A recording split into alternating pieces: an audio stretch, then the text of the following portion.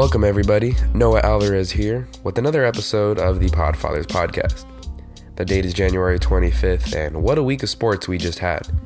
But before we talk about the sports, I want to give a shout out to the Pulse Podcast Network for having us on their website. You can check out our podcast on there, SoundCloud, Spotify, and Apple Podcast. Also shout out to Generic Sports for the instrumental playing in the background. You can check out him and his work on soundcloud.com/generic sports. But on to the sports. And well, first we must address the elephant in the room. Grow up, Saints fans. If you haven't heard the news, a large group of Saints fans and Saints season ticket holders decided to come together and actually sue the NFL. Some of the things they're suing for are emotional trauma and distrust in the game. Are you freaking kidding me? Who Dat Nation? I thought you guys were better than this. While one obvious pass interference penalty was not called late in the game, yes, I get that, the game was filled with missed calls that hurt both teams. Furthermore, the Saints still had an opportunity to win even after that penalty. So grow up, Saints fans. A loss is a loss and you'll have to move on. Accept reality as it is. What's even worse is they decided to make a very cringeworthy music video that you can find on pretty much any social media. I must warn you before you watch, it's very cringeworthy. But yeah, you can consult a Raider fan on how to move on from a devastating play in the playoffs if you are still struggling, Saints fans. But I digress. Jacob hops back on the show and we talk championship weekend in the NFL, the 2019 MLB Hall of Fame class, and discuss the stalemate going on between Bryce Harper, Manny Machado, and all 30 MLB teams right now as both remain unsigned with a few weeks left until spring training starts. Again, Noah Alvarez here with the Podfathers podcast. Hope y'all enjoy the conversation.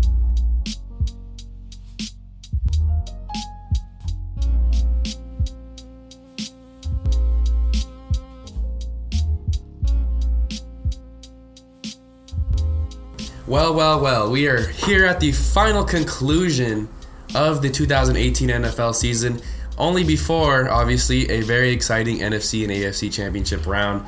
And Jacob, two very exciting games this past Sunday. We have the Super Bowl team matched up. But before I get into the Super Bowl and talk about, our predictions and that kind of stuff, before we talk about Patriots and Rams, let's talk about how we got there. I mean, both those games are really exciting on Sunday. Yes, they absolutely were. But you know what? They were also somehow simultaneously frustrating as well because there were a lot of maybe made calls, missed calls for certain teams and certain matchups.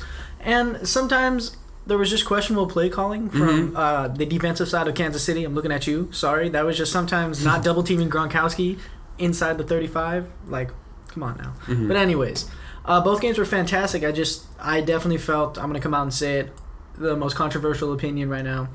I think the Saints got gypped. Yeah. And I don't think the Rams beat the Saints. I think the referees and the penalties beat the Saints. Yeah. You hate to bring it down to the referees, but in this instance, it feels like it did. And it's blatant. It was very blatant. I think both these games, looking at the bigger picture, both these games are very identical to each other because they both went to overtime, but also the momentum shift. I just felt like in the Chiefs-Patriots game, they had quality good refs. And those refs made the calls that they needed to make, and that's why the Chiefs weren't able to come back. Unfortunately, in the Saints-Rams scenario, the refs weren't very capable in that game. You were letting them play an awful lot the whole game, and the Rams benefited from that, and they were able to make that comeback, and it hurt the team that had the lead in the beginning, where the Patriots were able to hang on to that lead versus the Chiefs. But yeah, sticking with the Rams-Saints, I mean, like I said, I want to emphasize that a lot of people were talking about that one play, the missed pass interference call, but the whole game was awfully officiated. There was 2 missed face mask penalties on the Saints defenders that could have benefited the Rams, and they could have got touchdowns instead of field goals. I think there was a few missed offsides and delay of games that shouldn't have been called or should have been called for the New Orleans Saints. So it was just overall a poorly officiated game, and then of course on that third down play that everyone will remember in the fourth quarter, huge pass interference. Even if it wasn't a pass interference, you don't call that. You can call it targeting because he lowered his head into his head. At least it was a sloppy game all around at least for the Rams. They had 7 penalties for 64 yards. So overall, I mean, it was kind of crappy officiating. It was sloppy play from the Rams, and that's why it was a bunch of field goals. I mean, it was what we saw: three field goals, 4 extra points, 4 extra points. 4 field goals, 2 extra points. But it was a sloppy game. I get it. I get that. The Rams had a really sloppy start. I thought the Saints let their foot off the gas pedal. They went into halftime with a 13-3 lead, and they really seemed in control, for the first half. The Rams weren't really able to do much. Goff threw that interception, and we've seen in the past, when he throws an interception, he kind of gets off his funk. But the Saints really never took advantage of that. They couldn't run the ball well. They really couldn't protect Brees well. And it just seemed like the Saints didn't have the best game plan, and they didn't execute their game plan really well either. They also made a few poor play calling decisions. I know Sean Payton's the risky guy, but running a pass play on that first down in the first, back to that same drive where the third down there was no call on the pass interference, but on first down, less than a minute left, you want to run the clock out, will make the Rams use their timeouts, but they decided to pass on the first down play. So a little bit questionable decision play calling from both sides, I think. And, ultimately, I think both teams didn't play the potential, and it was kind of like that slugfest where, both teams weren't. If you look at the final stats, neither team had really good games, but the Saints were able to, outdog the Saints, and of course they had the help of the officiating crew, but it was kind of an ugly game. The Saints were just able to win that dogfight. The Rams were able to win. The Rams were able to win that dogfight. Right. I agree with you. I think New Orleans, they totally underutilized Kamara and Ingram both, or if that matter, Kamara, who's probably a better player than Ingram. How many times were they first and goal, second and goal, third and goal, and it was still out of the shotgun or shotgun formation, and Kamara wasn't utilized? They didn't hand it off. Why wouldn't you hand it off? They were throwing to a second string tight end. And everybody knew Drew Brees is going to pass, because that's what they did. They didn't run the ball for whatever reason, and the Rams had a proven weakness with that. But they had shored it up. They've acquired some great players in Ndamukong Suh, Aaron Donald, that are tearing it up.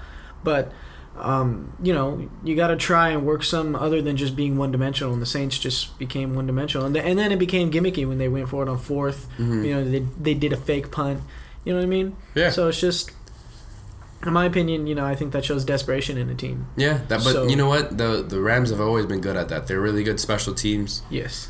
They're really well coached on the special teams. Is a part of the game. It is a part of the game, and I think that fake punt, going back to it, that really put them back in the game, because it was 13-0 at that point. Oh, yes. And they drove down, got a field goal. It was only a field goal, but you could see that the Rams had life, because up to that point, they really had nothing going offensively. They were going to punt the ball away. Who knows, the Saints would have probably drove down and scored again. Yeah. But it seemed like it took a little air out of the crowd, and I don't know, you just felt like the Rams finally get some confidence after that. Well, yeah, it was there's finally some fight, hey, it was a ballsy play, man, because if that play doesn't work, you're in trouble, because you give the Saints the ball back near midfield, and Drew Brees is probably going to march down and score again, because they had done so the first two drives. You showed no resistance on your secondary. He's literally picking you apart. People love to talk about Tom Brady and his ability to dissect defenses. Well, Drew Brees is right there, hide or not. He's right there, and he dissects defenses just as much as Brady does. And the Rams had trouble covering him out there in the secondary. Aaron Donald and Ndamukong Suh, they did their job, and they got in his face, and they pressured him, so he was always a little uncomfortable in the pocket. Yeah. But even so, the secondary couldn't cover those wide receivers. They just were inadequate for the job. I'm sorry. Marcus Peters got burned tons of times. Yeah, it was really that pass rush, though. Said, you mentioned it, they become one-dimensional. And for Drew Brees at this stage of his career, I think he needs that run game, especially when you have the talented weapons like Kamara and Ingram. The Saints have been their best when they've been able to get the run game on. Yes. It just seems like the simple formula for any winning football team. You need to get the run going, play action works.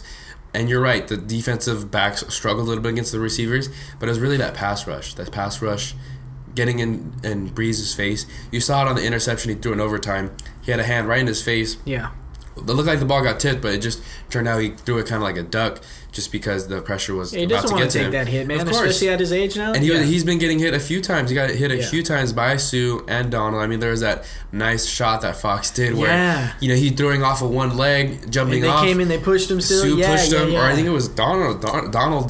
Aaron Donald pushed him, and he flew like another, because Drew Brees is a small guy, but I'm pretty sure he was kind of getting happy feet back there after getting hit 4 or 5 times by that Rams D line. So props to them. Like we mentioned in the offseason, they spent so much money and so much time trading, acquiring these players, and it worked. It finally got them to the Super Bowl.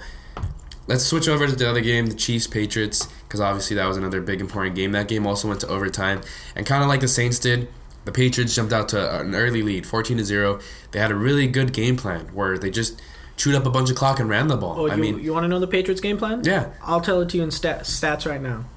Patrick Mahomes, 4 sacks.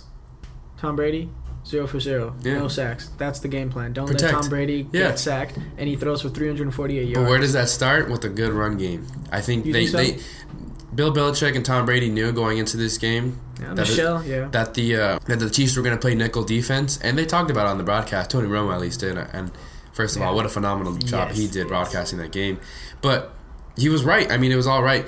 The fact that the Patriots ran the ball so much with Michelle and they had good success, and so that now the pass rush really couldn't get to Brady because the play action was working and the DBs were struggling out there. And the whole thing in the first half, what I wanted to give props to the Patriots is that they kept the ball away. The key to stopping a high-powered offense when you don't have a really good defense is just to milk the clock, Play like the game, like you're trying to steal the game. And they went on 2 8-minute drives to go up 14-0 in the first half. So I think that's huge that the Patriots were able to do that, mainly by running the ball. And yeah, that was actually really beautiful to watch. Sonny Michel, right? And Rex Burkhead, dude. Those guys inside those goal lines, dude, that was nasty, man. Yeah. Just all they did was lower their head down and bam, ran right into it. The offensive line was fantastic. Right? Too. Oh my god. I mean, it's kind of wild. Kansas City got outplayed, man. Yeah, Mahomes willed all those points. In the second half, it was all Mahomes. I thought it was definitely a lot of defensive adjustments to a certain extent before the Patriots were able to figure it out. But definitely Patrick Mahomes just kind of took over, and that was really something to watch because we've talked about it on the show, and I've talked about it with other hosts and stuff like that. Patrick Mahomes is the next generation guy. You know what I mean? We had Brady and Breeze and Peyton Manning growing up. Patrick Mahomes is going to be this next generation of kids guy, and there'll be some other quarterbacks thrown in there too. But Patrick Mahomes, watching him go against a team like the Patriots and kind of, like you said, with no running game, a kind of piss poor offensive line. Yeah. He really was able to will the Chiefs back into the game, and they were competitive in the second half because of it. I mean, that first drive in the second half to get it 14-7, that was really impressive drive by Mahomes with little. I don't say it was little help around him, but the big stars didn't play. Tyreek Hill was pretty much blanketed. Patriots did a really nice job of. Yeah, he only had one reception, 42 yards. Yeah, they really limited to that one big play. Yeah. Sammy Watkins broke out too, 4 receptions, 114 yards. But alongside, who I think the real MVP of this game is? I mean, it was Brady, wasn't it? Yeah. Yeah, it was Brady. But I feel like the MVP really was Edelman, dude. How many high percentage catches did he make on 3rd and 17s, 3rd and 15s? That's why the Chiefs lost this game. Yeah. They couldn't stop Brady on 3rd and 17. Mm-hmm. You've got a big problem. 3rd and 11. You had him in favorable defensive downs. Mm-hmm. And you failed to stop him, or at least at the very much put him up short and make him punt or something or field goal. They lost every single time. So the Chiefs didn't lose because of dumb overtime rules, as I've seen on Twitter by some analysts. Yeah. The Chiefs lost because they couldn't stop the Patriots on key third downs. The Chiefs defense is really bad. There's a reason they ranked 31st in the NFL this entire regular season. Exactly, man. Their bad defense really showed. Bob Sutton got fired 2 days ago. So, hopefully the Chiefs can figure that out. And because Patrick Mahomes is such a talent, it'd be a shame if he was held back from his defense his whole career. But you're right. I mean, the Patriots couldn't be stopped. Either aspect, running the ball, passing the ball, dumping it off to Edelman, dumping it off to running backs. It just seemed like it was a routing. But the Patriots did have their few mess-ups. I mean, Tom Brady threw 2 interceptions. How often do we see that? So I think the Chiefs had their opportunity, but ultimately the Patriots' offense could not be stopped. Freaking Chiefs, man.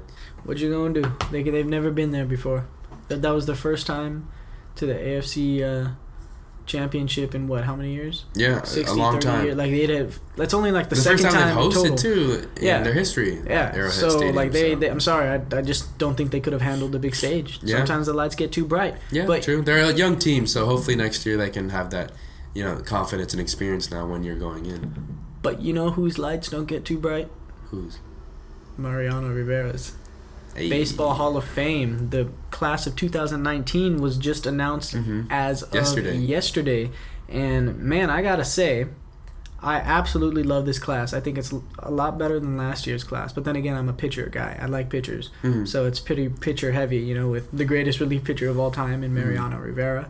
Mike Messina, who had a quiet but productive, steady, consistent career. It was Roy Halladay, which the Doc. Yeah, rest in peace. But one of the best. Yeah, I know. I think I'm gonna cry when his wife takes that and she makes a speech, or whoever's gonna make the speech for his commencement. Mm-hmm. Did you hear though that he's not gonna wear a cap? He's gonna be neutral in the Hall of Fame. Really, Roy Halladay. Yeah. Well, he did. I think he spent and he won a championship with the Phillies. So yes. that makes sense for him to go that route with it. He threw the no in the NLDS. That was crazy. Second, only the second postseason no-hitter in MLB history. That's pretty impressive. And Don Larson has the only perfect game, right? In the World Series. And Edgar Martinez. Oh yeah, Edgar Martinez. Sorry about that. Sorry. Yeah, I just wanted to round off the Hall of Fame class. It was a solid class, like you said, much better than last year. We were talking about it a little bit before the show, though. It was kind of surprising that Mariano Rivera was the first unanimous decision of all time. Like, that was the first time that's ever happened in MLB voters, and I was talking to you. I was like, what took MLB voters so long? I mean, you threw out some names like Johnny Bench and guys to do it, Willie Mays and a lot of Williams, other Tim Williams and Ted Williams, excuse me, not Tim. Ted Williams and so many other guys in MLB history, but they weren't voted first ballot unanimous, and so that's really impressive for Mariano Rivera, and I think that'll probably never be done again until Mike Trout. I like that take, but Mariano deserved that first off. Yes. First and foremost, I already know some fans that are kind of upset about that, but I mean, what are you going to do? I mean, the voters made their decision, rightfully so, on the most dominant relief pitcher. When you're a relief pitcher, your margin for error is this big. Yeah. And he messed up twice out of 5 times in the World Series, though. Yeah. So the man just dominated. There's more men that have walked on the moon than have scored on him in postseason play. Yeah. 12 men have walked on the moon. Only 11 have scored. Yeah. Pretty ridiculous stat. Yeah. I mean, Enter the Sandman. Yes. And he had a sub 2.0 ERA as well, like for like more than half of his seasons. So I mean, the dude deserves the first unanimous decision. Yeah, well deserved. I think there's a lot of conversation, like I said, though. It took a while for the MLB to do it, and it's a little surprising, but well deserved by Mariano. He really deserved that. For our generation watching baseball, most definitely the most dominant closer. Now, speaking of Mike Trout, because I think he'll be the next unanimous decision, he'll be a free agent next year. And speaking of free agents, it doesn't look like it's a very good market for Mike Trout. He might want to stay in Los Angeles or in Anaheim with the Angels, because still Bryce Harper and Manny Machado have not been signed yet in this 2019 free agency class, which seems like everyone was saving their cap space for last year. And there's a reason that JD Martinez went unsigned, or it took a while for him to get signed. And still, spring training starts in 3 weeks, or less than 3 weeks, when pitchers and catchers report. And both Bryce Harper and Manny Machado haven't been signed. What do you make of that? I think teams are afraid to pay them that money. That's a lot of money, and these guys haven't necessarily been producing as well as they were in their primes, or maybe even a few years ago. Especially with Machado's poor World Series showing, I think a lot of competitive teams took a look at that and said, poor playoff showing in general. Yeah. And I think a lot of the owners are taking a look at that and going, well, if we're competitive and he's not going to perform, in that big stage when it matters, why am I going to pay him that much money? Because that's a lot of cap space being taken up. And then with Harper is, we've even seen him kind of... He's taken a dip as far as the last 2 years. Yes, he has, and he's also taken a dip from baseball in terms of his likeness. He tried to be the villain of baseball, and it hasn't worked, and now he's kind of just that stubborn man about whatever. Like, we don't even know... He wants to be the villain, but... It's not like, that part has to kind of grow into. Excuse my language, but he's just being a dick. Yeah. Like, for no reason. And it's just like, damn, dude. Douchey, yeah. And it's just like, what's up with you? You're talking about make baseball fun? Like, you're not part of the fun equation right now. Like, Mookie Betts is, and JD Martinez. Jose Altuve. Yeah, exactly. Correa. The guys that are doing commercials and that are out there. Getting off power, but you know what I'm saying? Yeah. And it's a little surprising. I mean, just news broke as we're about to record that AJ Pollock he signed to the Dodgers, and yes, I'm a little upset about that, but I think that means the Dodgers are out on Bryce Harper. I think when they made that move to trade Puig, to trade Matt Kemp and Alex Wood to the Reds, I thought they were doing that to basically land Bryce Harper. I think Bryce Harper wants a lot more money than what is being reported, and especially the offers that he's getting. I think that the Nationals reported that they offered an 8-year, $300 million contract, and he hasn't a client accepted that, so he might want more than that. And he's not getting that kind of stuff. I know the Dodgers weren't willing to pay him the 8-year deal. They wanted him on a 4 out of 5-year deal. So them selling for Pollock, I think that puts him out of the Harper race. And I think, it's really interesting to see it, because I think Machado will get signed because it's harder to find a really good shortstop in the MLB. I think there's a lot of teams that are hurting, whether it's the White Sox or the Phillies. Both those teams have the cap space to do it.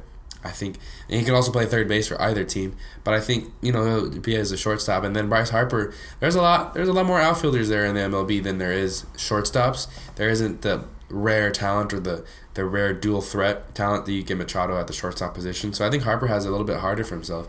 He may have to settle. I think he might have to settle for a 2-3 year deal unless he's willing to go back to the Nationals.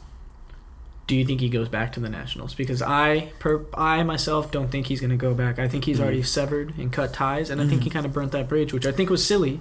Well, his agent came out and said, I think right after the season, that he was not coming back to the Nationals. So I think if he did come back to the Nationals, it would be on a much smaller deal in the Nationals, and there would just be a little bit of awkwardness. Yes. Like you said, he kind of cut that bridge. But if he were to come back out of desperation, I don't think they'd the fans, take him. Of course. But I think the fans would be a little salty about it. I'm sure the organization, the manager at the team too, will be a little bit salty about it. So it just would rub people the wrong way for Bryce Harper to go back to the Nationals. I agree. And before we end off with these free agents and with the Dodgers acquisition of A.J. Pollock, as a Dodger fan, I just want to say I think I'm a little frustrated, which is how the front office has been.